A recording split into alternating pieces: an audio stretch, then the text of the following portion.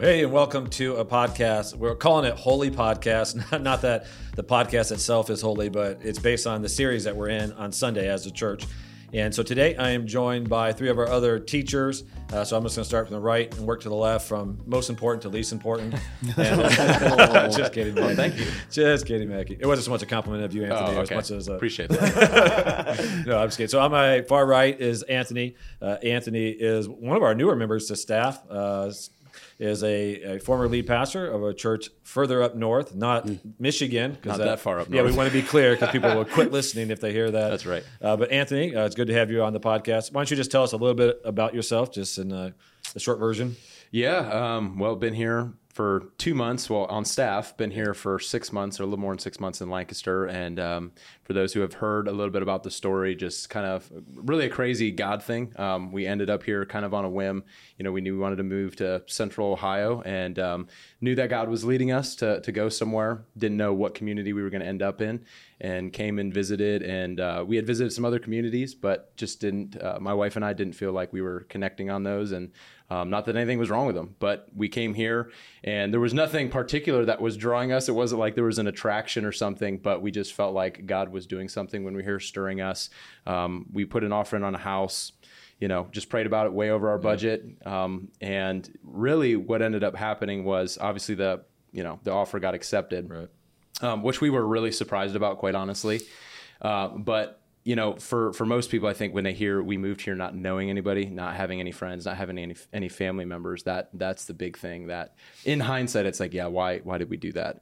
But now looking back, like God obviously had a plan, and, we ended up here at the Tree, and it's been awesome, man, to have just a really cool community here, and Very just cool. feel like it's a good place for where God was leading us. That was a big part of the prayers. Lord, show us where you want us to be. So Awesome. So you've been on staff 2 months.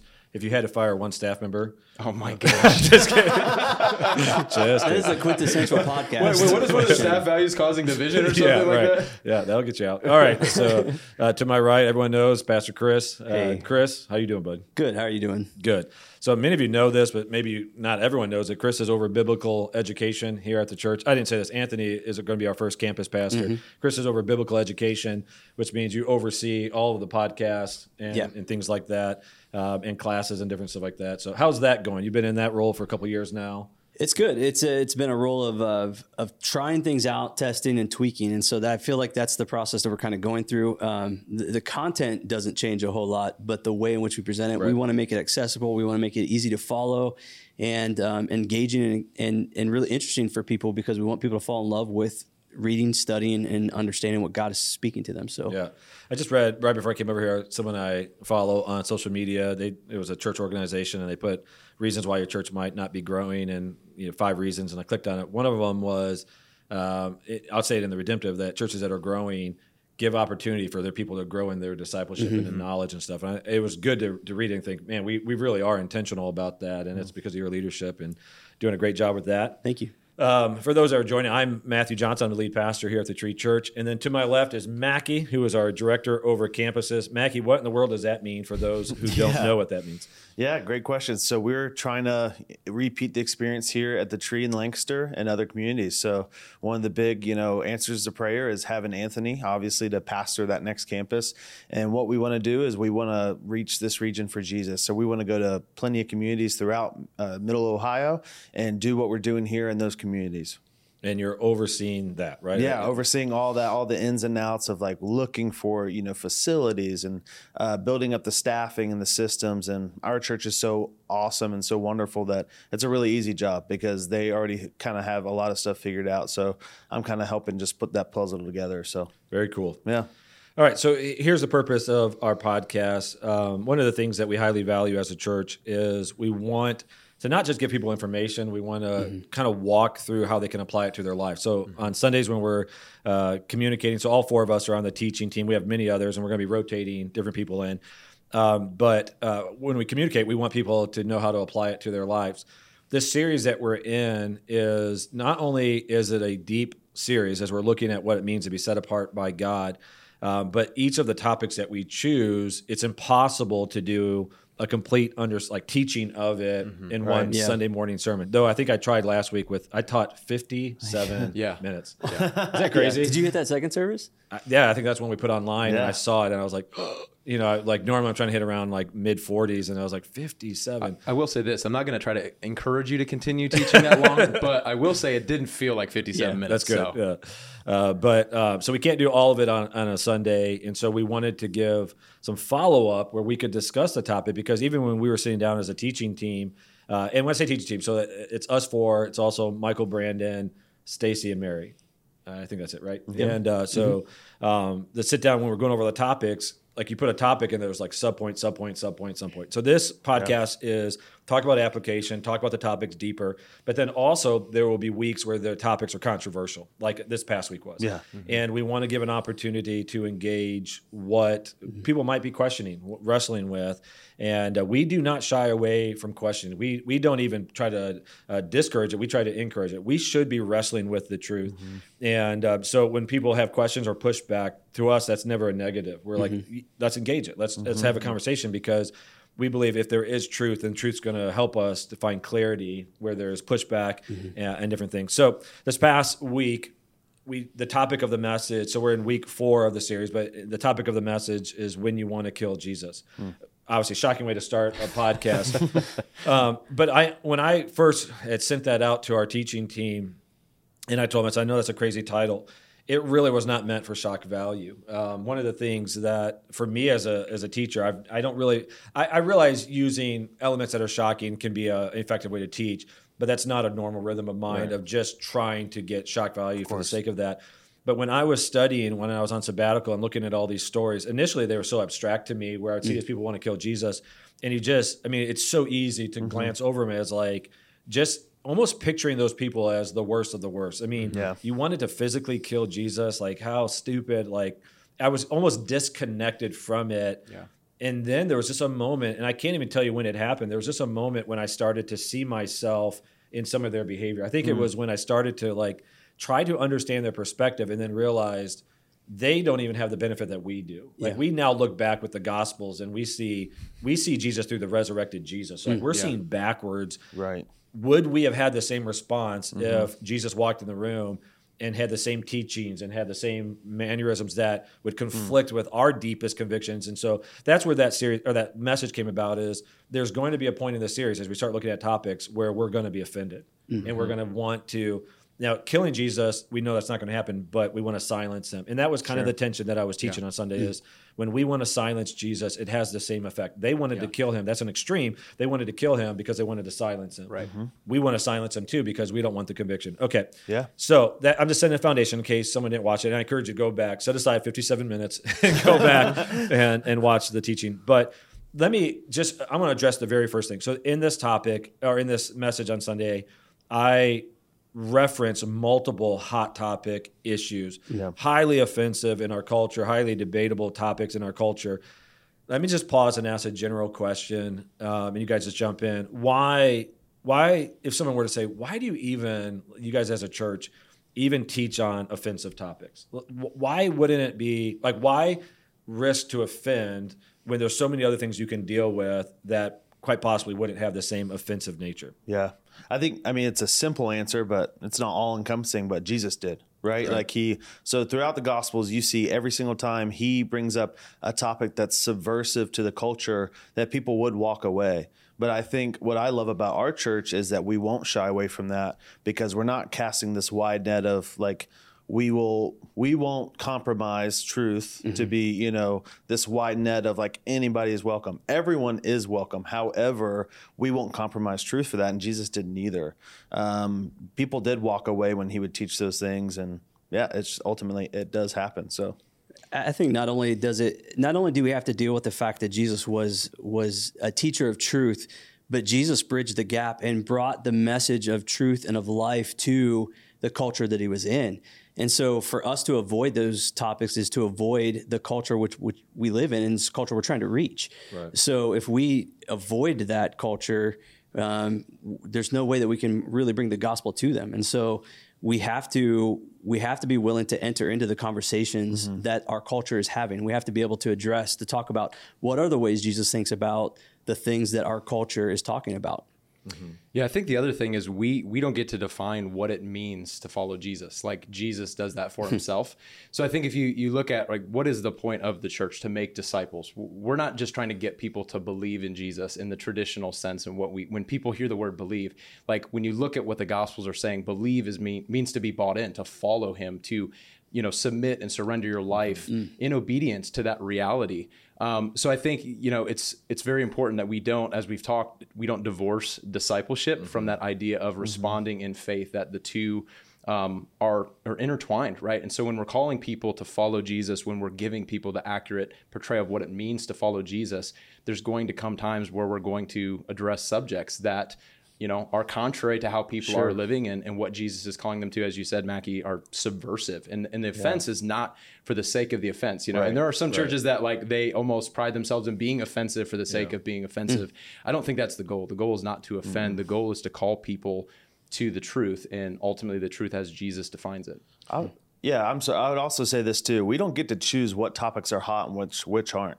Like if some of the topics we touched on, on Sunday, if we would have talked about them 50 years ago, it'd be probably a topic of conversation that was in more rarity. But we ultimately are basing our belief off the words of Jesus and on the Bible that's unshakable. And the fact that some of these topics are hot is not by our choosing. Right. And we're still going to teach that truth whether a topic is hot or not, For sure.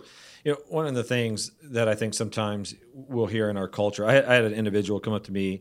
He's a professor at a college, and he was saying that at his school that he's a professor at, they had a banner up, and it was Jesus holding the rainbow flag saying, I support this, or something along that line. And I think somewhat we have a mindset in our culture, like that picture in my mind illustrates what I'm about to say, is that we have a mindset that Jesus is so kind and gentle that he wouldn't be offensive. And yet, when you study the scriptures, you realize, no, he's so offensive that they killed him. And I think like we forget that. But also Jesus did things like, I had to think about even like the image we want to paint of Jesus sometimes is that he kind of just floated through life and was just like super encouraging because God is so encouraging. But we also forget that he's the same Jesus that flipped the tables and drove people out of the temple, and the same Jesus who, when he rebukes the Pharisees, like there's one account where he's saying like, woe you Pharisees, and he lists all these different things, and he is harshly rebuking them. And yet it's like we almost disconnect that Jesus because we think in our minds, if Jesus is loving, which he is, then loving looks like this, and we define love. Yeah. You know what I'm saying? Oh, I do. Yeah, I think there's a whole generation of Christians too that my generation when I was growing up in church was the Jesus is your homeboy generation, right? Which is like, if you have a shirt that says that or have said that, it's fine. I'm not mad at you for that. But the belief behind that is a skewed view of friendship. Right. That like we believe a friend would just accept us how we are. Yeah. They wouldn't call us out and the stuff we're going through or the thing that we're processing,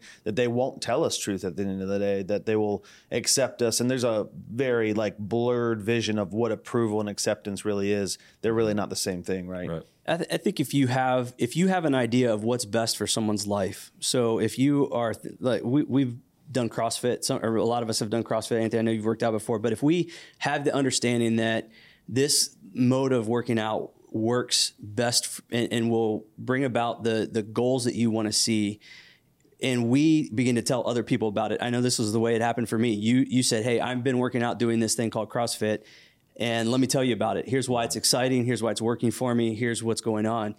You are essentially in that moment inviting me into the best life possible.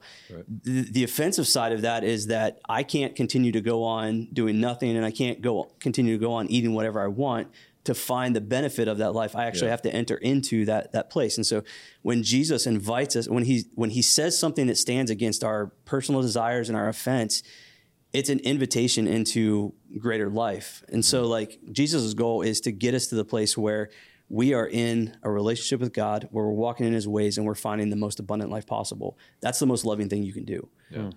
I think the one thing though that most people like, even using that illustration, I think is great. But I think what a lot of people today would say is, well, there's different ways to do that, right? Like to accomplish the abundant life, to experience a flourishing life. Everybody has their own way of doing that, right? And so I think it comes to how do we even define terms? What is loving? If love is fighting for the highest good of someone, well, we have to define what is the highest good. I think that's the whole point of this series, right? Is the highest good is not defined subjectively. The highest good is defined by God, who created everything, right? He created, I think C.S. Lewis talks about, right, the human machine, this idea that he created us to function a certain way. Right. So if we're calling people, in love, we're fighting for their highest good, we're calling them to the standards that God has called them to, because he's the one that created us. Right. But even by saying that's so offensive to our culture, because truth is relative now in our culture. So you're having to you're defining truth on so many levels at that point of saying there is one way, to which our culture would have this adverse reaction. Right. Not only is there one way, Jesus is the only way, and this only way is telling you that your way is wrong and evil. You know what I mean? Like there's just layers to it, and it's offensive. Yep. Yeah. I was just going to say, like, the whole idea of our culture biting into this postmodern idea really is it's understandable. I'm gonna go shock value here. It's understandable in the way that history is developed and the way that thought has developed over time. I mean, I'm in a theology class right now where I'm learning about like how the development of thought came about, why churches made the decisions they did, and why we're wrestling with this idea that Jesus can hold a pride flag, like when Scripture gives a very clear teaching on it, in my opinion. But the reason we do that is because there has been this thing where there's been this shift of what defines authority. Is it our experience, or is it something outside of ourselves? And history has shifted over the last couple hundred years to go, we cannot define or allow something to define what is authority, what is true outside of ourselves. We only experience truth through our own lenses, our own perspective. And so essentially we're the ones who define truth. So this is the world with which we've kind of inherited these days. You know what I mean? Yeah. Yeah. And I think, so that's for me, as the tension that I have is I recognize this in the world. And in some ways, to the people I encounter that have that perspective that you're describing, I'm like, we're not speaking the same language. We don't have the same, we don't have the same perspective and all that. And I understand that. And this sounds kind of weird as I say it. Ultimately, I want to change your mind, but I'm also, if you're not interested in having your mind changed, I'm not interested in debating you. It is the people who want to follow Jesus that I'm called to. And those are the people I'm willing to offend, because I'm saying we do have a common language, because you're stating you have this common goal. And I'm telling you, based on what he has revealed to us, what you're doing is wrong. So like, there's even a tension that I have as a teacher, and all you guys have felt it. You get up on stage and you're like, you recognize not everyone in this room is on the same page, but I'm speaking to the people who have made this profession. Yeah. That's the direction I want to go. And that's the hard part. So people in our culture can go like, you're so, and fill in the blank. And I'm like, again, I'm not speaking to you though. Right. I hope that you do want to follow Jesus. I hope you want to know Jesus, and then I will be speaking to you. But until we have the same goal of honoring Jesus and following his ways, we're just speaking different languages. I'm sorry. Go ahead, Mackie. Oh no, I was gonna even build on what you guys said. Is like you mentioned it on Sunday, the sexual revolution in America. Prior to that, postmodernism really came to a head and has been launched and accelerated since the sexual revolution in the West. That's what postmodernism has done. Is it's taken the standard of truth, and we no longer agree to a standard of truth now. Right. Yeah. So we're speaking. We're speaking two different languages. So I can't really talk to someone at the end of the day that doesn't have that same standard of truth. We're just kind of working with different material, and that's what postmodernity really has. It's failed us, and saying like truth is relative, and with the internet age as well, it's accelerating so quickly. But there's still a lot of people that are turning to Christ and want to follow Jesus, and yet still have this postmodern mindset and this postmodern idea. So, Matthew, how would you say, and maybe this is a basic question, but what would you say to someone who comes from that mindset and goes, hey, I have to be able to experience this myself and understand that Jesus might be an ultimate authority. Why does Jesus get that place, and how do we come to the place where we go, Jesus, I want him to be my authority? Yeah, I mean, there's so many layers to that. I think simple question, right? Yeah. So in the next hour and a half, I think the tension is, okay, let's just talk about a person. What causes you to get to a place where you're open to Jesus or interested? Many different things. It can just be the general way that the Holy Spirit draws us, and all of a sudden your heart just feels that tug. A lot of times there's a crisis moment that leads you to a faith moment where you just realize, and the crisis can be like, I've tried everything, somewhat like Solomon. I tried everything and found it wanting, and now I just need something real. It can be a crisis moment in a severe loss. But when you have that moment, and in that moment you're crying out to Jesus, to then still say, but everything that he says to me to walk me toward the life that he offers is subjective. At that point, it's illogical, and that's a part in our culture. So, like, as Mackie said that we're not speaking the same language. I think he even said, like, we're speaking 2 different languages. The truth of it is we're speaking thousands of different languages in that each person is defining their own truth. And so, like, it is that part where you say to people, there has to be a moment when you do in your heart say, this person, I'm going to trust everything into this way of life to even experiment. Like I would even challenge people, experiment fully with Jesus and he'll prove himself to you, in the sense of like enter in, like all bought in. But like, so I'm gonna go back to the CrossFit example, because if you CrossFit, you have to talk about CrossFit. I mean, it's like rule number one.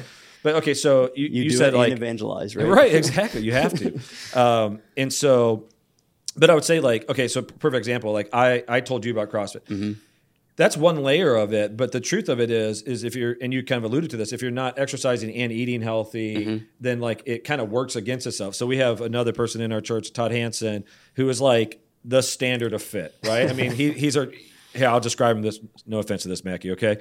He's one of our drummers, and when you look at him, he just looks like he's fit, right? Like he has that like, I'm just going to say it, man. He wears a medium, right? Like his shirt, he's ripped. Like he just drums. He's that drummer guy. Yeah. But Todd said to me years ago, he goes, you can't what's the way he worded it? You can't unhealthy eat, or you can't out CrossFit a bad diet. That's what it is. Yeah. You can't out CrossFit a bad diet.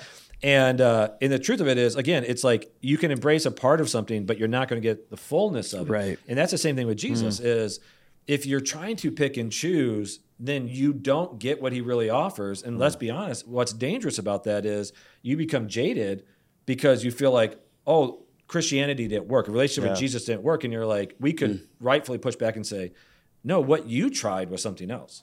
You tried your version of it. And I think that's what's so dangerous about it. Yeah. So for us, like when we're trying to teach the truth of what God has revealed to us, it isn't to be harsh, it's to be loving. And I think that's the tension. I even acknowledged on Sunday is like, our culture has told us to be offended because our culture has defined things as unloving. Jesus would say the offensive things are loving. You know what I mean? Yeah. Yeah. I mean, I think that goes into, again, how do we, defining terms is so important, right? Like how do we define love? And obviously Scripture, again, we believe that Scripture is the Word of God. There's not a dichotomy between truth and love, right? In fact, they're two sides of the same coin, right? So to be loving is to be truthful is to be loving. Now you can do that in a way that is not very tactful.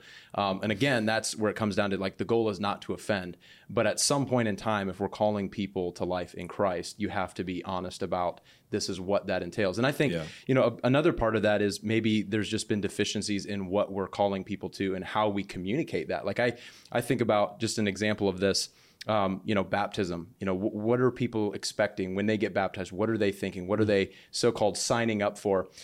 When Makar and I went on our honeymoon to Jamaica, we ended up having a lot of cool conversations with just the Jamaicans that worked at the resort. And we got in a conversation with one of them, and he said, he was basically open to Christianity, but he said, I haven't been baptized yet. And the way he communicated it was like he knew that if he got baptized, it was like he was all in. Like he knew that there was behaviors that he was going to give up. Like, so he hadn't been baptized because he wasn't ready to make that commitment. So I think even part of it, going back to your original question, why do we talk about these things? Because we're trying to be honest with people about what it looks like biblically to follow Jesus. Yeah. Okay, here, I'm going to put you on the spot then. I'm going to push back. I love what you just said. Give a few examples of how that has played out in the modern day Christian church. And just, I would say this as a preface, we aren't saying this to throw shade at another church. But we are seeing that consistently where there is a form of salvation offered that is divorced from discipleship. So you and I had a conversation about this, I think it was actually on Sunday. But how has that been divorced? Because I think that is the danger. We're offering, like even churches as a whole are offering people less than what Jesus offered. And that's dangerous. So could you give a couple of examples? Well, I just think it almost comes in two parts, right? It's kind of like, say the sinner's prayer, or sign this card, raise your hand. And I don't think there's anything wrong with that initial, hey, we want a response because we want to come alongside you. We want to have a conversation. We want to get this thing going. You have to have some way to identify people in that, right? But I think we've just divorced it. And particularly like if you want to get in almost historical, right? The Protestant Reformation, the emphasis on faith and grace. I think a lot of Protestant churches particularly are afraid to talk about obedience because we don't want to portray this message that somehow that's contrary to what we're actually saying about how we're saved.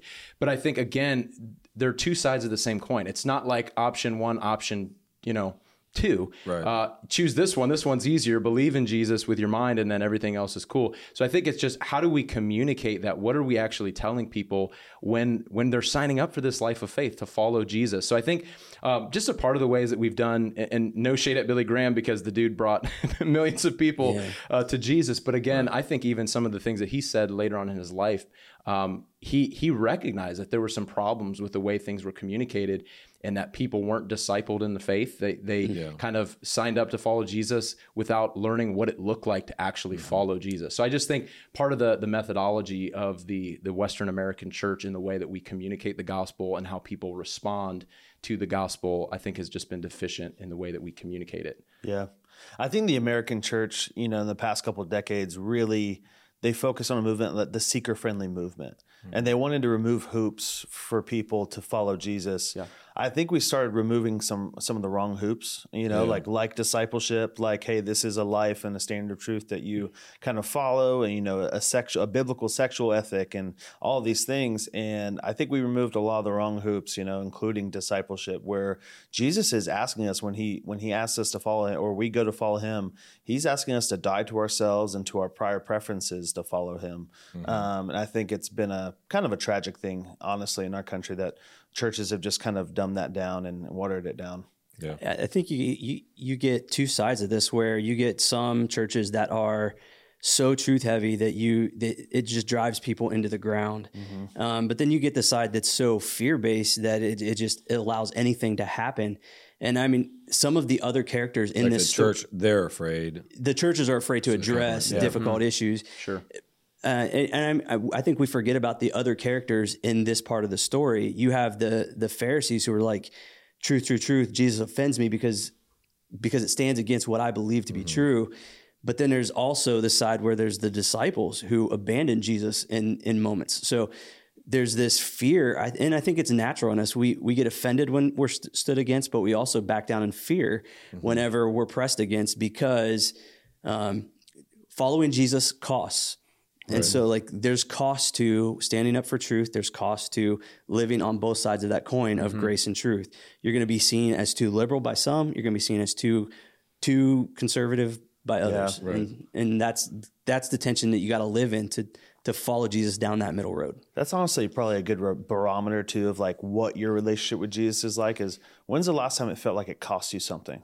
When's the last time it felt like you were sacrificing something to follow him? And if it's been a while since you could say, yeah, that was a really tough part, then I feel like, you should open up more and like kind of embrace truth, because there's some things in your life that probably he needs to address in your life and that you need to embrace.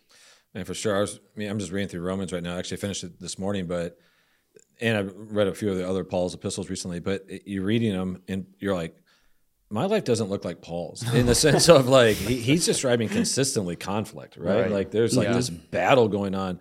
And I agree with you. There are times in the Christian walk where it's like, when's the last time I was uncomfortable? When's the last time I sacrificed or suffered? All right, Anthony, I'm going to put you on the spot again. You were, it feels like I'm targeting you. But, I know, no, you were a lead pastor too. So I'm making an assumption. You spoke a majority of the time on Sunday. Yeah. And so with that, I'm just curious, because I'm going to tell my perspective, because Chris just alluded to it. But when you got up to deliver the truth, you're not going to compromise the truth. But like, really, what is going through your mind and heart? Because I know like how I feel, where because I had people on Sunday. One person said to me, they were being very kind and they were trying to encourage me, but they said, don't apologize for preaching the truth. And I was like, I didn't apologize. Like you might have heard me as apologizing, but I didn't. but yet there is a dynamic. There's an emotional response when I teach of how I feel, and I'm going to explain how I feel. But I'm just curious. Again, I didn't prep you with this conversation, so we might not even feel the same way. But I'm just curious, as you've had to address difficult things, what is the emotions that you feel in that? I mean, I think if I'm just being completely honest, I think there's a part of me at times initially, like when you're preparing a message like that, and this is going to make people angry. Even at times you can think of certain people in the room that, like, specifically, hey, when I say these things, they're going to probably get offended because that's part of pastoral work, right? The lives of people. There's a part of me though that I would say is maybe a righteous indignation of, like, why do we take this so lightly? Like, why do we take following Jesus so lightly? And I would think there's a part of that motivates me to be willing to speak the truth. But there is that other part of, like, the pastoral heart, right? A shepherd's heart of, like, I love these people and I want them to experience the best life in Christ possible. Do I think that means that if they do these things, everything's going to be super nice and awesome and they're not going to struggle? Like, on the contrary, to Mackie's point, I think maybe that's one of the struggles even in the American church. Is so much of American culture is based on comfort and convenience that even the idea of the gospel message costing us something, right? Because we use the language, it's a free gift. It's a free gift, but it actually costs you something. So I think even the passage you use of Jesus saying to count the cost, they have to deny themselves and take up their cross. Like, that's the equivalent of saying, sit in the electric chair, like sit in the electric chair. That's what it means to follow me around, right? To die to self. So the very language being used. But I think it comes down to really anyone who's being sincere about it. You love your people. You want them to know truth. You want them to encounter true life in Christ. And you know that there's no way around actually having these conversations because there's a lot of other voices out there. They're being deceived, not only just by society in general, but we're seeing, I think part of the reason, even going back to your earlier question, part of the reason why we have to have some of these conversations is we're seeing now a prevalency in the church to accept some of the things that culture is accepting and calling it good and okay and normative.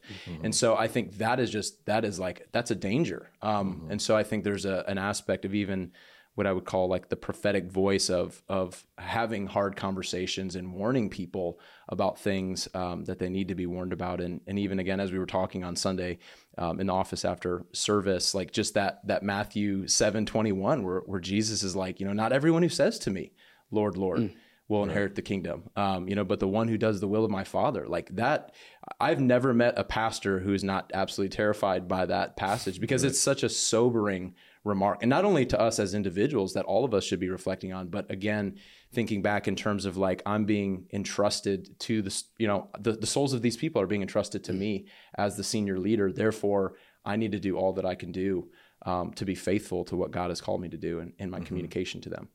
Yeah. All right. I'll come back. I'll answer the question myself later, too, for how I feel. But I want to go off to another thing you just said. One of the dynamics is, so we talked about this Sunday after the second service. We're in the office, kind of debriefing some stuff. And the reality, so the passage paints this picture of people being shocked that they're not in a relationship with God. And what's devastating about that, there's like two layers to it. Is one, when Jesus says that, he gives this, like, hypothetical moment where people are going to be shocked. But what's devastating about it is, from all the years since he wrote it and his teaching has been taught, every single audience who hears it, there will be people in there that think it doesn't apply to them, and they are specifically the ones Jesus is talking about. So, like, on a Sunday, we get up and teach, and we don't know a percentage, but there could be a percentage of the room that thinks they're okay with Jesus, and they're not. And I think that's that sobering reality of, if you don't keep teaching truth, are you encouraging people in their ignorance who are not actually in a relationship with God? Like, that's the calling we have, is to constantly hold up that mirror to them, to confront them. And if it's not motivated by love, I think that's where churches, you were talking earlier, that they want to use the hammer of truth. If it's not motivated by love, I think it is really harsh and it's not empowering. But it is still loving. Okay, so let me say all this now to say, why is it, do you think, I said it this way, I'm gonna tell you what I said, and I want you to tell me how smart it is, okay? That's what it feels like. But on Sunday, I was talking about, I think it really is a tool that our culture uses to silence Jesus, is to call the truth unloving. Have you guys seen that played out?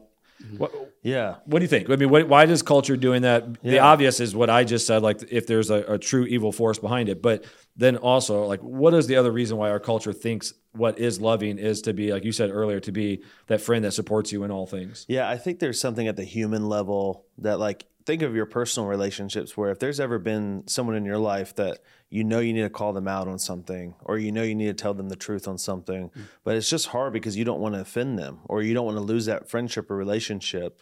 I think there's like something at that human level that all of us think to love this person is to just bury it and not bring it up or to not address it, where we know that's not the truth, right? So I think that at a grander scale, outside of just a personal relationship, I think we often just fool ourselves into thinking that's the best way to love this person is to not bring it up, to, disregard it at all costs. Let's change the subject, right? Which I have a friend and they have a hard time with their family, and their whole family dynamic really is we don't talk about anything real. Like we change the subject. If something's going on in the family, if there's drama, even if there's things that are like unchristlike, ungodly going on in the family, and this is a family full of believers, is they won't address it at all because there's a fear there that there's disconnection, that person's going to be offended and push me away, push my family away. And at the end of the day, I feel like there's, guided by the Holy Spirit, there has to be a decision to make. I was like, okay, is the best way to love this person to tell them this truth and to deliver it to them in a certain way? And I think there is, and I think we just have to embrace that at times. I think too, there's this idea that to push against somebody is to injure them and to do violence against them. And this is the language that I think that our culture uses at times. And I think about it, and in light of like even disciplining my kids, like you could look at my life and say, because I hold my kids to a standard, because I discipline them, because I correct behavior that they have, that I am not, that I am in some way damaging their psyche because I am standing against something, not walking with them in something, you know what I mean? And creating that structure. Our culture does that to the nth degree of if we stand against something, we're damaging them, we're hurting them. We might cause them to have harmful thoughts. We might cause them into depression, like push them into depression. And so I think there is a legit fear that our culture has of there are dire consequences to standing up against somebody. Right. And so I think that's a legit fear. But at the same time, those things, and thinking about it in the context of my kids, like when there really is like good structure set around them, they thrive. Right. And that's the part that I think our culture just misses so much, is that we do best when we have structure set around us, kind of guiding us, leading us, and helping us along the way to keep us moving towards a path towards life. I would say the other part of this, Mac and I had this conversation. I think like the way we've defined morality has changed. So like you mentioned, like you go back to the 50s and 60s, there were certain things, women could not wear anything. Like the things that they would wear back then, if they wore anything even remotely close to today, like the standards were radically different. Right. So the standards for morality were different. Today, I think the standards of morality are less about behaviors and more about tolerance. And we had this conversation where you said, they wouldn't necessarily call tolerance morality per se, but I think the standard of being a good person is being a tolerant person. So the more tolerant you are, the better that you are as a human being. And so I think that is a part of this conversation than to be a person who is stirring up conflict, not because it's intentional, but to call someone out, to address a behavior. Well, you're not being a tolerant person then. You're not tolerating this person's behavior and decision and honoring their own individual autonomy. And I think the other thing, particularly when it comes to behaviors and actions, is we kind of collapse that into identity in the sense of this is who you are as a person. So there's no disconnect between who a person is, as what we would as Christians believe a person is created in the image of God, and in saying that we acknowledge their worth and their dignity and that they are worthy of respect, but that doesn't necessarily mean everything everyone does is as well. So I think that even that there's a distinction there, that just because a person does something, that doesn't define who they are. That's not the totality of who they are as a human being. And we have to be able to distinguish that, because then it's not an attack. I'm not attacking your dignity as a human being, but also the way that we communicate, it shouldn't be portrayed as an attack anyway, right? The way that we go about addressing it should truly be in love. But I think that's another part of the conversation, the way that tolerance is a buzzword, and the people who are more tolerant in our society are portrayed to be the best people. Yeah. And you think about, it's such a weird time in the sense of, You said, there's obviously a fear base if we're disciplining our kids and use those different examples. But if you think about it, our culture has removed any outside standard of absolutes and truth and things like that. So our culture is walking through an ongoing experiment. Like every generation is just simply experimenting based on what worked and what didn't work. That existence would be terrifying to me because everything is an experiment. You're trying to figure it out.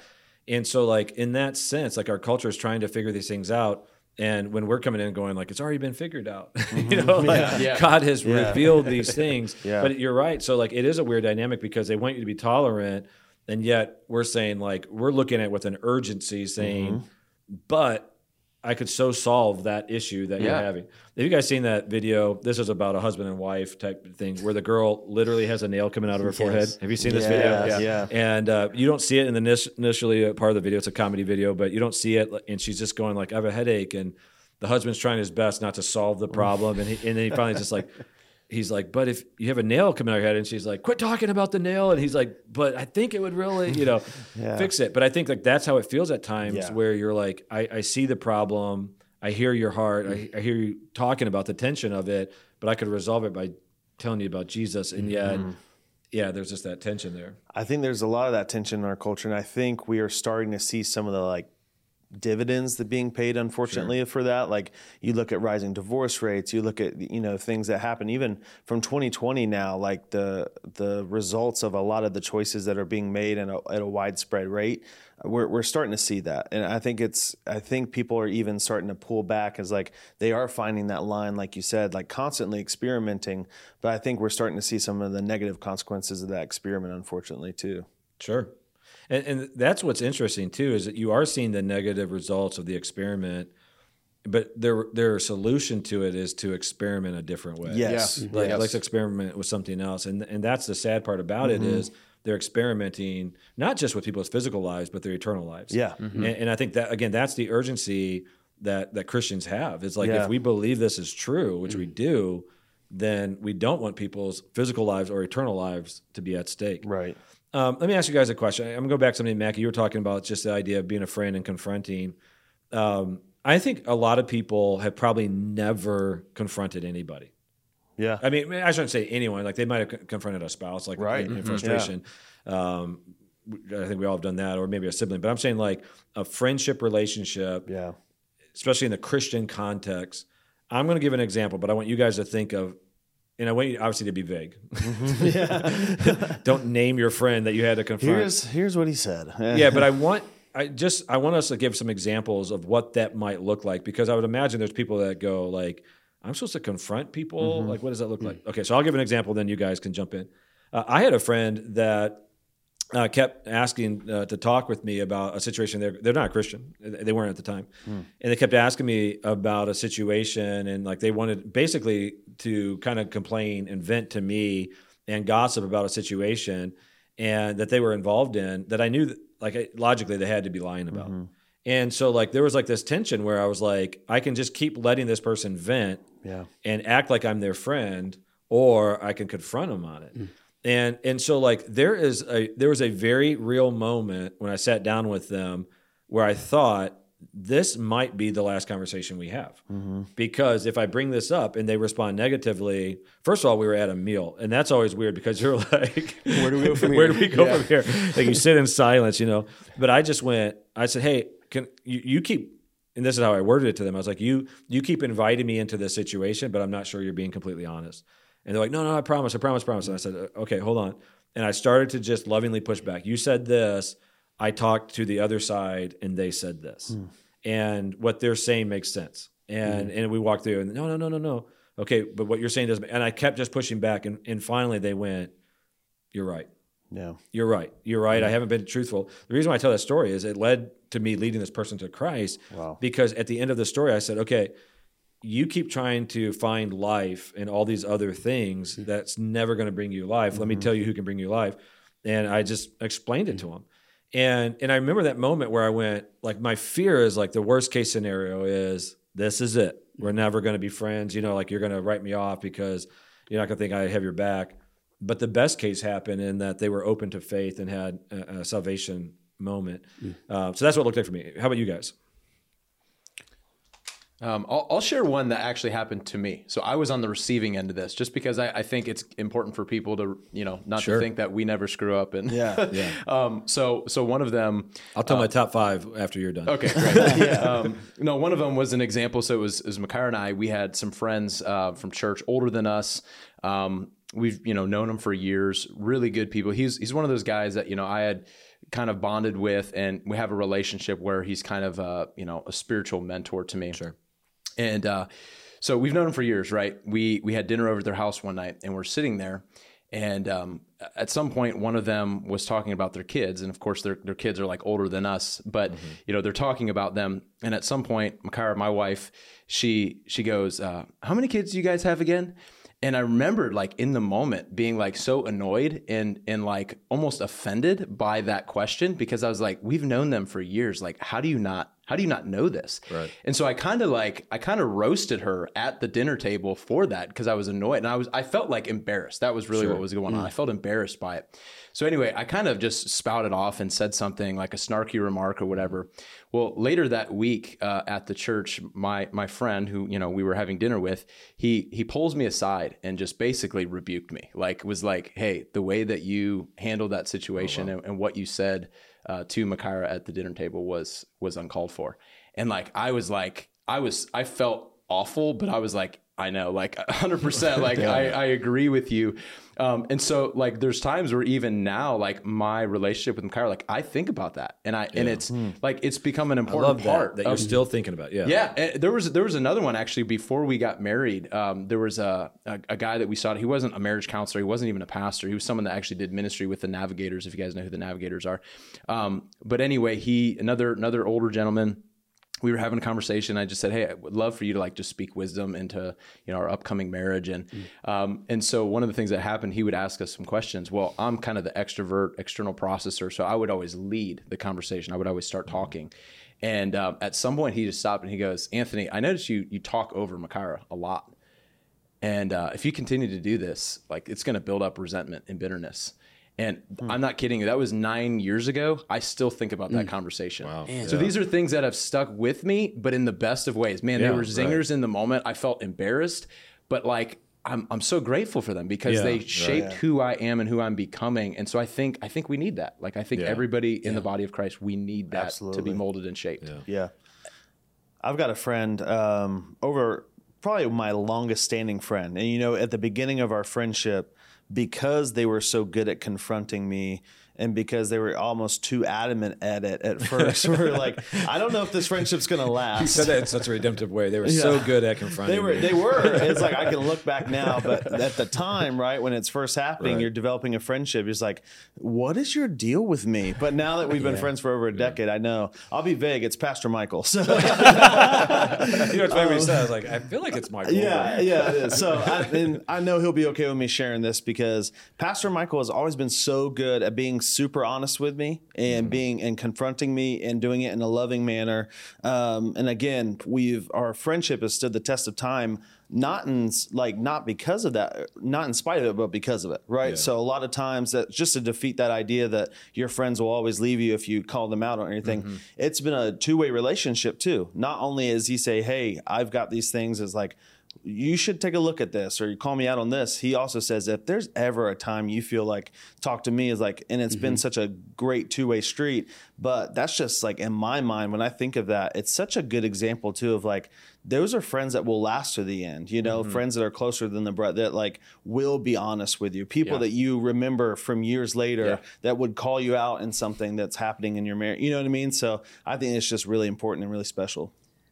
I want to speak to it from a perspective of somebody. You mentioned earlier that you think people have never had hard conversations with people.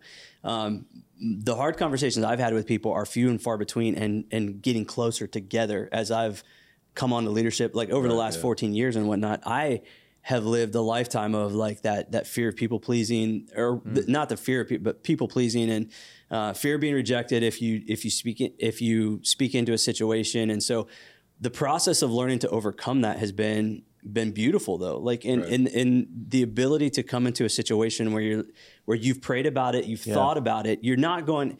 And if you're of that mindset and you're that way, like if you're ever sitting on the other side of a table from somebody who is, never confronts things on a regular basis, you know you're in the safest spot possible when they come to you and they go, what you're doing is off base. Yeah. Because they don't want to be there. I can tell you that right now. Yeah. They don't want to be there. And so, but what they've done is they've prayed and they've gone, this is more important. This relationship, your health is more important.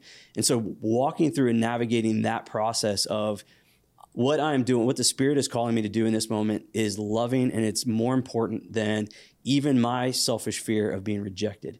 And so like that is the process that God has taken me through, even up to I've had a lot of opportunities with being a pastor, but also in my friendships and even in my relationship with Cassie, and which I don't often tell her she's wrong with anything, but but you know what I mean? So but in those areas where we just have to have honest conversations, God is just God can grow you and change you, even if you're not naturally, and I don't think anybody's naturally bent to like confrontation. So I don't think it's that way. Right. But even if it's if it's something that you're scared to do, it is the most loving thing to do, and it is worth it when God calls you to do it. So for sure. Two quick thoughts. One is I have made a commitment that if you have something in your teeth, if you have something on your face, I'm the guy that tells you, because I think it's the most loving thing to do. Even today I was at lunch with a friend of mine from church, and he at one point had wiped his mouth from his chocolate chip cookie, but then he started coughing and he wiped that chocolate right on his face. He didn't know it. Mm-hmm. And he was talking long enough that I was like, I wanted a break because I just wanted to say, you got chocolate on your chin. Because I'm that guy that will tell you, because again, in my mind, I think I would want someone to tell me if I have something in my teeth and stuff. Second thing I would say real quickly is I think we have to create an environment where people feel safe to confront us. Mm-hmm. So like your friends that confronted you and Michael with you, if you had the persona and the personality of like being confrontational and that you wouldn't be open to it, my guess is they wouldn't. Sure. And that's a dangerous place for us to be individually. Mm-hmm. So like I would say you need to do this in your friendships, but if you're married, you especially need to do this in your marriage, is to create a safe environment where your spouse can confront you. Mary and I have done this in our marriage where we can both point out things with each other. And it's not always easy. I mean, like it rarely is. Like there's never a moment where Mary has pointed out something I need to change in my life where my initial response was like, I'm happy. Mm-hmm. I see some people that almost feel that way. Oh, thank you, brother, for telling me that. I'm like, that's not me. Like my pride, Mary's criticism is always met with my pride. Right. Initially, it's always like, ouch. Even if I can on the outside handle it and go like, I might even say like, thank you for sharing that. You guys ever do that? Or you're like, thank you, in your mind you're like, and how dare you actually say that? Yeah, right. Give me a minute. But to engage and go, okay, so like I think about, I shared this with the staff this week, maybe it was last week. I was talking to Mary, we were talking about rhythm in our marriage, and I said, how would you want me to respond to the situation? And she goes, I would actually want your first response to give me grace. And she said that. And I was like, and I said to our staff, I'm like, I've taught on grace 1,000 times. I understand grace, giving grace, the importance of grace. And yet for some reason, hearing my wife say that went right to my heart and mind to where now there's been probably 100 times where I, in my impatience and selfishness, would have gone to frustration on something. And I literally say the words to myself, give her grace. Give her grace. And that when I jokingly said to our staff that it makes it sound like I'm noble, like I'm walking around giving her grace. But that's not what I mean. Where it would have been my sinful response. Yeah. It would have been my impatience and well, do this. Why aren't you doing this? And so I agree with you. Like you said, these two conversations stick in your mind and you replay them. That's a beautiful moment that now going forward, you're better for it. Yeah. Now, going all the way back to where this discussion began. In our culture, like you were talking about, like our culture doesn't want that, and so as a result, they're being hurt. And so like that is the beauty of the church and the body of Christ is people that are saying, I love you enough that I'll make you uncomfortable. I'll love you enough that I'll be uncomfortable. I'll love you enough to risk the friendship because we believe the end result, you're going to be better for it and your relationships are going to be better for it. Yes. Imagine someone calls you out, a friend of yours calls you out in your marriage, or imagine they don't, right? And your marriage unfortunately ends in divorce because of something that what kind of Right. difference could you have made if Yeah. you just said something or years ago? Yeah. You know what I mean? I think that's what I think about when I think of these kinds of topics is like, what could I be even saving them from? Not that I'm like this person that needs to go save you, you know, Yeah. but it's like, if it's the truth of Jesus and like God teaches it, then it's like, I want to deliver this to you. It's like, right, we know eternity's at stake, but also it's like, man, I feel like Jesus offers a different life, an abundant life. And it's Yeah. like, what would this hard conversation achieve for your personal life? Yeah. Yeah, I think one of the things, like you alluded to it, is like I think giving people, like particularly the church, right? Again, we're talking to Christians in the sense that Christians are the ones that are holding themselves to the standard of Christ, right? Not the world. And you know, Paul talks about that in 1 Corinthians 5. Like we're to ultimately judge those inside the church, not those outside the church, right? Sinner's going to sin. You know, we're supposed to call Christians to a certain standard. But I think one of the things that we should also do is, you know, I think of the scriptural example of like Galatians 2, where Paul confronts Peter, and it says, you know, he posed him to his face because his actions weren't in step with the gospel.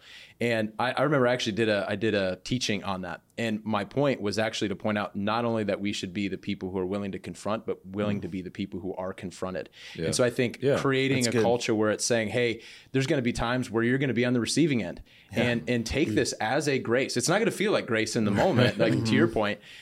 But if your ultimate goal is to become more like Jesus and to conform your life and to experience the fullness of that abundant life he desires, then you should take it as a grace. And it's going to be hard, but we should teach people that is a practice. Like receive correction, receive that from someone else who you know cares about you, but also be willing. There's going to be times you need to be the one who's willing. No one else is going to do it for you. No one else is going to have the hard conversation, and being faithful to God in this moment is being willing to confront it. Again, do it in love. Make sure they know, hey, I love you. I care about you so much that I want to have this conversation. And I think that's a pivotal part of it too, is you have to have relational context. Yeah. There are times that people will talk to me about confronting others, and I'm like, what's your relationship like first? Yeah. Because like you're talking about some like person you've said hi to twice in 2 years at the office, you know, like you're not in a position to confront them. You're not the person God has placed there to be the confrontation to them. So I think relational context is really important. If we're not connecting and loving and going out of our way, I don't think we've earned the right to do some of those things. I think the other thing too is creating that space of, this isn't going away. This relationship is not going to go away because we are having this conversation. I was thinking about even as you talked on Sunday, and I was thinking about when we were preparing for this podcast, the question of how do we live in relationship with somebody that we've confronted? We love them, and we're in relationship with them on a consistent basis. And can we be in a relationship with them on a consistent basis, even though they have rejected the way that we've confronted them? I think of parents who have kids that are dealing with same-sex attraction, parents that dealing with kids with that are making poor choices, you know what I mean, or grandparents or what have you. Can there still exist a relationship when you've had conversations, you've had loving conversations, but there's still a level of disconnect? And how do those look? Because I think particularly in close relationships, how do you function in that relationship when you disagree on the topic at hand?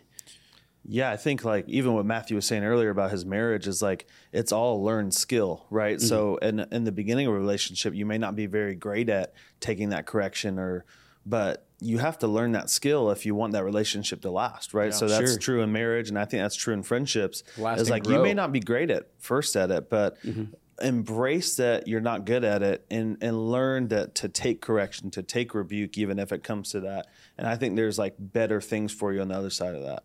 Yeah. And Chris, what you're saying, that really is a tension that I don't know that I have the answer to. Because I actually was thinking about the same thing today it's tough. So I was the primary teacher on Sunday. I was the only teacher on Sunday. But I taught on Sunday, and I was processing it before the message and after the message of just imagining how other people were processing it. Mm-hmm. That is one of my methods of teaching, is I think, how is this going to be received so I can communicate it the best way. But I thought, what about the very, very examples you gave? I thought, what about the parent who has a child who claims to be a follower of Christ and is choosing to reject biblical principles? Mm-hmm. how do you continue to respond to them? And that I have to be honest, I don't know that I have the exact answer for it. Yeah, if you guys do, jump in. But I'm just saying, like, there is a tension because in one hand, we have the Paul example of the one person in Corinthians who's having an affair with it sounds like his stepmom. And he's like, cast that brother out. Yeah. Like, kick him out of the church. Yeah. Then later on, it seems to be that Paul it might be that guy, but it might be somewhere else. That Paul's like, that person, whoever it is that we confronted on whatever issue it is, you guys need to let them back in. But there is this dynamic on if that is the same person, and even if it's not, the truths are communicated on both ends of the spectrum. This person wants to live in sin, there's a consequence to it. This person repents, there's a way that we respond. You welcome them back in, but it is dependent upon repentance. And that is a challenge that I don't know, because what we want to say, and even as I say this, I feel uncomfortable saying it. Like, I have to be honest. This is the part of Christianity where I go, this is still a challenge to speak this out loud. Yeah. There is a tension. There's a sacrifice. There's a higher calling. There's a fallout for the person who wants to continue to claim to be a follower of Christ, to be a part of the body of Christ, that wants to act in a sinful way, that in love, that community has to hold them to a standard. Our culture would say, don't do that. Right. Our culture, even the Christian culture, would say, no. You have to let them in. And I go, man, the tension I have is that's not what Paul said. You know what I'm saying? Like, and I wish I could soften this, but I go, I just don't know. Now, for the person in your family that doesn't claim to be a believer, doesn't follow Christ, it's a different response. You're saying, absolutely. Like, we treat them differently. Yeah. Like, and then also with Paul, all throughout his writings, again, today in Romans, as I'm finishing up reading, Paul's talking about like this total humble position to treat people. Like, don't try to offend people unnecessarily. But again, he's not saying compromise standards. So I don't have the right answer. Good questions, but I'd love your guys' thoughts. I don't really know. Yeah, I mean, the thing is it's always easy to pretend like Scripture is black and white, right? Like, this is how it lays it out, and this is what you should do. But I think it misses the nuance of a lot of situations that we find in the modern church. Yeah, so I think, for example, like you're talking about really excommunication, which is not a term that we throw around often, or most people, maybe they don't even know what it is, which is essentially to kick someone out of the church. Right. So I think there's a part of it. Yeah, how does the church leadership deal with those situations? What do you do with a person who, like in our case, is core, right? And you find out that they're living in willful sin. It's been addressed. They're unrepentant. They continue to do it.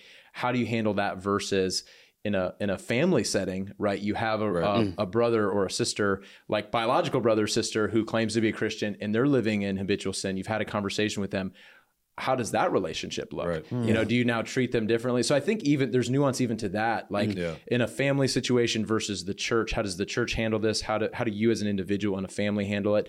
The family one I think is tough, right? I think you have to have, again, going back, you have to have those hard conversations with them, because again, if you love them and if you love the church, like that's, I think a big part of this that is missed is like one of the things I think Paul is doing in 1 Corinthians 5 is he's trying to preserve the integrity of the church, right? Like, so letting people who claim the name of Christ run rampant in unrepentant sin brings reproach upon the name of Christ and the church. And I think it's actually part of the reason why you meet so many people who are like, this person goes to this church and this is the life that they're living, right? Because it's kind of like, well, we're going to relax our standards and people can kind of do whatever they want, and we're not going to call anybody out.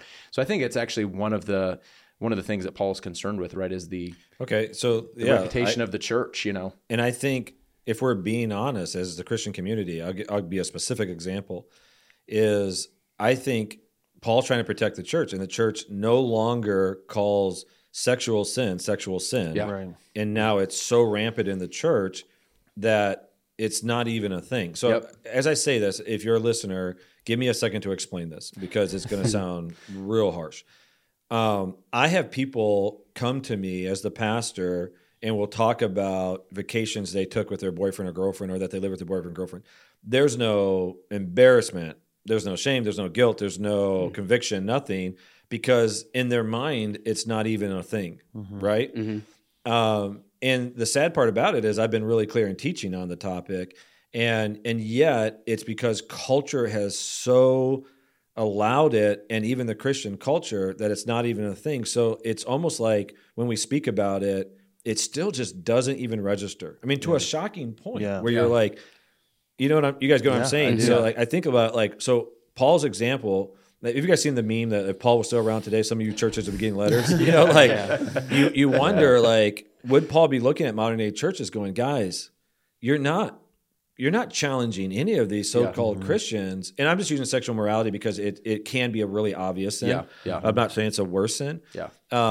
But it's just that dynamic. And I want to be clear, what I wanted to say earlier, if you're listening, I'm not saying that I want them to be ashamed and to hide their sin, but it's just the fact that it's not even a thing anymore that I'm like, that's what I find so shocking. I think the struggle, though, is that you use words that our culture does not know or understand. Yeah. Like the whole concept of it being irreverent to God, the whole concept of it being like, I forget the exact term you used. Just bringing reproach. Yeah, a reproach. That's the word. Like to bring a reproach against the church, like to value the church. Yeah. To be irreverent to it, you have to value it in the first place. Absolutely. To be irreverent to God, you have to value His authority in your life in the first place. Like, and like we just don't have. I don't think we have concept of that. And you know what I mean? I think we have a very laid back idea of who God is. And I think, again, I always live in that place of like, there's good reason for the places we get to as a culture, as a way we think as human beings. I think there's been a lot of good that's come from making God accessible. I mean, that's what Jesus did. But again, He never lost the respect, the reverence, the reality that God is not just loving and our Father, He's also holy and He's transcendent. Right, yeah. You know what I mean? And so the fact that we're the bride of Christ, that is something to be sought after in purity and in reverence like that. Yeah. I think it's just a foreign idea. Yeah. Do you kind of answered this a little bit. One of the thoughts that I had was, why is there such a disconnect, right, with some of these topics? Like you have people that, maybe they've been coming to the church for a year, 2 years, 5 years, they're living with their boyfriend, girlfriend. You mentioned you taught on it, so maybe you've already answered the question, but one of my questions is going to be, is it that they just don't know any better? Because I think there's a part of us, I think we would all agree that biblical illiteracy in the West is rampant. Like people don't know what the scripture really teaches. So is it ignorance that people are doing these things because they don't know any better, or is it just because they don't care, right? They know, but they just are indifferent or apathetic towards it. I think that was really my heart on Sunday. To answer the question, my heart on Sunday was I wanted to really have a sobering message where we say, when God speaks and you ignore Him, it's the same thing as killing Jesus. Not in the sense of, again, not the shock value of it, but the same motivation of like, Jesus, I want you to be quiet. I want you to go away. I want you to die. And I think our culture has made that, the perspective that our culture has is that everything Jesus says is optional. It's like another part of the self-help program that's on the shelf that you can pick and choose. And so I think people will hear a message and think like, maybe someday I want to do that, but there's not the deep conviction to say like, I need to respond immediately to that. And that's the place. I don't say this in any type of arrogance, but I am so convinced that Jesus is right that I work really hard to respond as quickly as possible to the conviction in my life. And I still have things that I held on to way too long where God was challenging me. And I still have things where I'm like, I don't know if you guys have that, where you almost try not to let it go to your brain because you don't want to acknowledge it again that God's convicting you. I just don't think about it. Yeah. But I think that's the case because you can have people in the crowd that I would say I'm a clear communicator, that it wasn't like you were confused by the stance I took. Sure. And yet afterwards, there's no life change at all. And we've had people, so we have core membership, that's a group that has raised their hand and said, I want to be held accountable. So we've had people in core membership that have read the standards in our guidelines. They've had conversations. We've talked with them.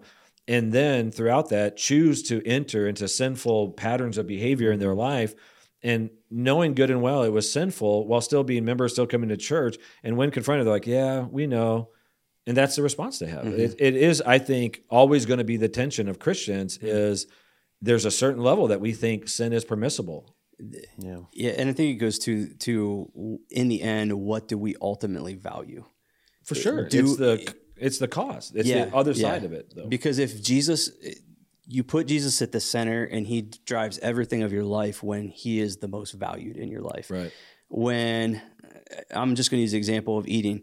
I loved working out. I loved being healthy, loved being fit. I also loved food. So, and I said that past tense. I was saying, you said it past tense. I was like, Chris, I still love food. So I can talk all day long. I can go and work out all day long. And I can say and shape 90% of my life around this idea of being fit and being healthy. If I don't embrace that is the center and the core of what I am, and I don't value that most, I will always overeat. Yeah. And I will always allow that to be an area of catch up for me. You know what I mean? Yeah. And so I think they're really, I'm not saying they're good reasons, but I think we each have our own things that we place in that place. And we go, whether it be comfort or whether it be whatever. And I think each of us have to wrestle with always bringing back to center who Jesus is and what he commands, because when he is most valued in our life, that's when life change happens. And that's when we start to make those hard decisions and say the cost is absolutely worth it. Yeah.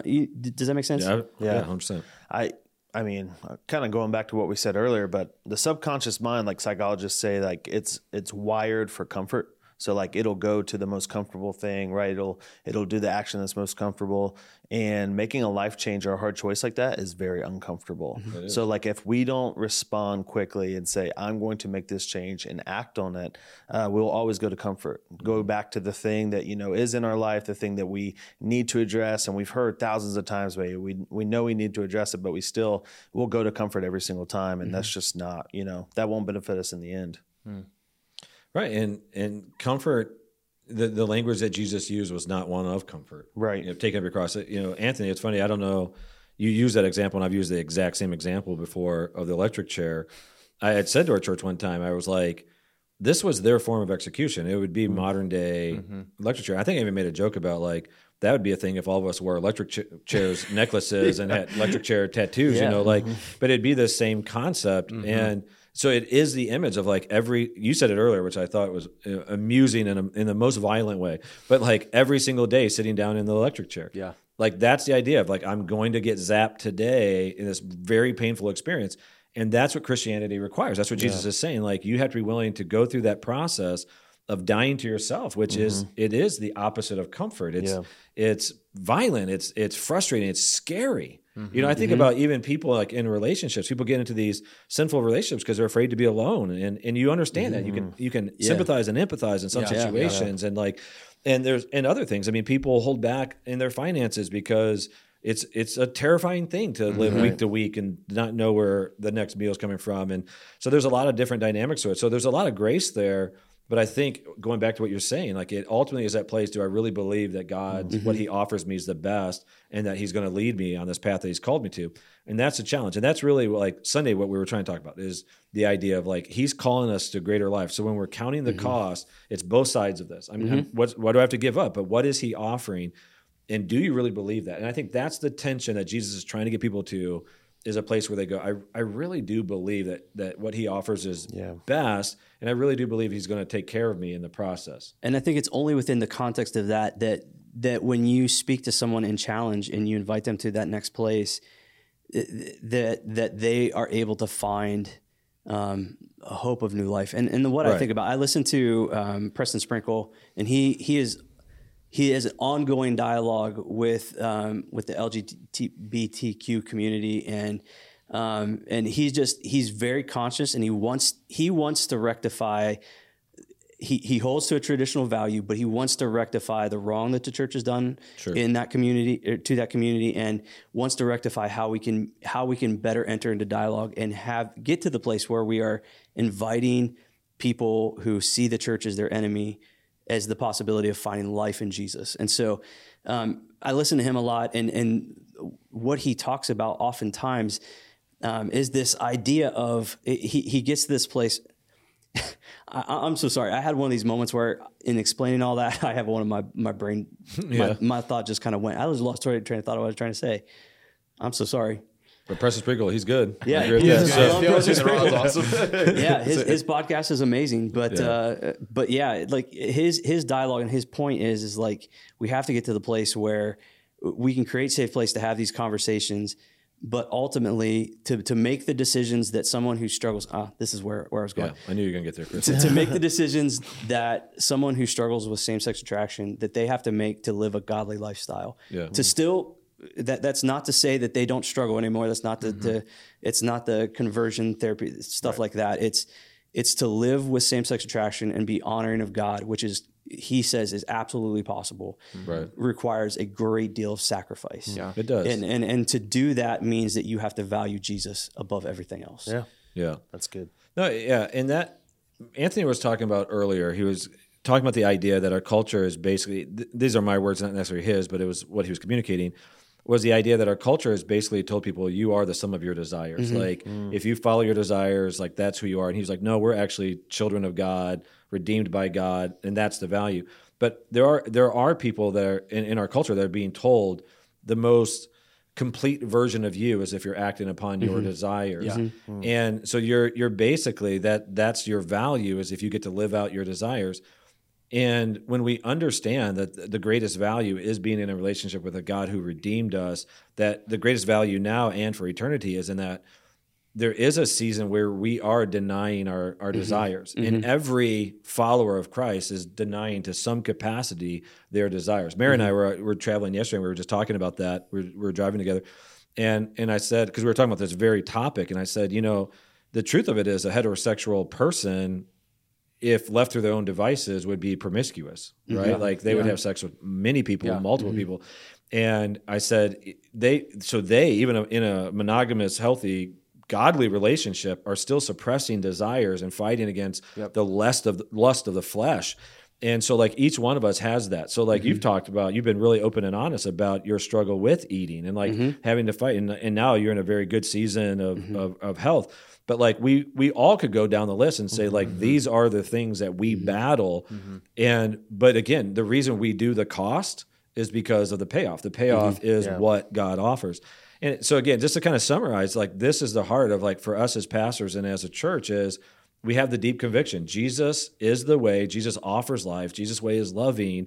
We love people. And so we want to guide you to that. That's our deep conviction. It is not about shaming. It's not about saying your sins are worse because there's sins. Sins are sins. It's what unites all of us, actually. But we're just trying to help people on that pathway. So any other last questions or thoughts before we wrap up? No, I just think I think pulling out that idea of ultimately that it's our affections for Jesus that will enable us to overcome those things. I think that's what makes the gospel unique in that we're not talking about moralism or legalism. We're not talking about what the Pharisees often did, right? To just do these things. Yeah. What we're saying is that when you encounter the living God and you see that He is good, and I always think of the Psalm 16:11. In your presence, there's fullness of joy. Like our hearts long for joy. They long to be satisfied. And what we're saying is that the highest form of joy and satisfaction can only ever be found in Christ. And when you realize that, now daily you have to remind yourself of it, and it's always going to be a battle to remind yourself of it. But when you realize that, you realize the sacrifice is ultimately worth it, right? It's worth the cost. Amen. And the only way to get there is to embrace that discomfort every day. What you guys summarize, I think, really well is that electric chair, right? Is that cross that you're picking up every day. Pick up your cross daily and be prepared every single day to address those things in your life that cause you the discomfort, but will give you a more abundant life. Absolutely. You gonna get a tattoo of electric chair? No. Well, thanks, guys, and thank you everyone for watching. And we always say this on all of our podcasts: if they are an encouragement to you, a blessing to you, feel free to share them because we want to get the information out there. We hope that you'll join us next week. We're going to be looking at what it means to have a calling and a purpose in our lives from God, and it'll be another good discussion. Be blessed.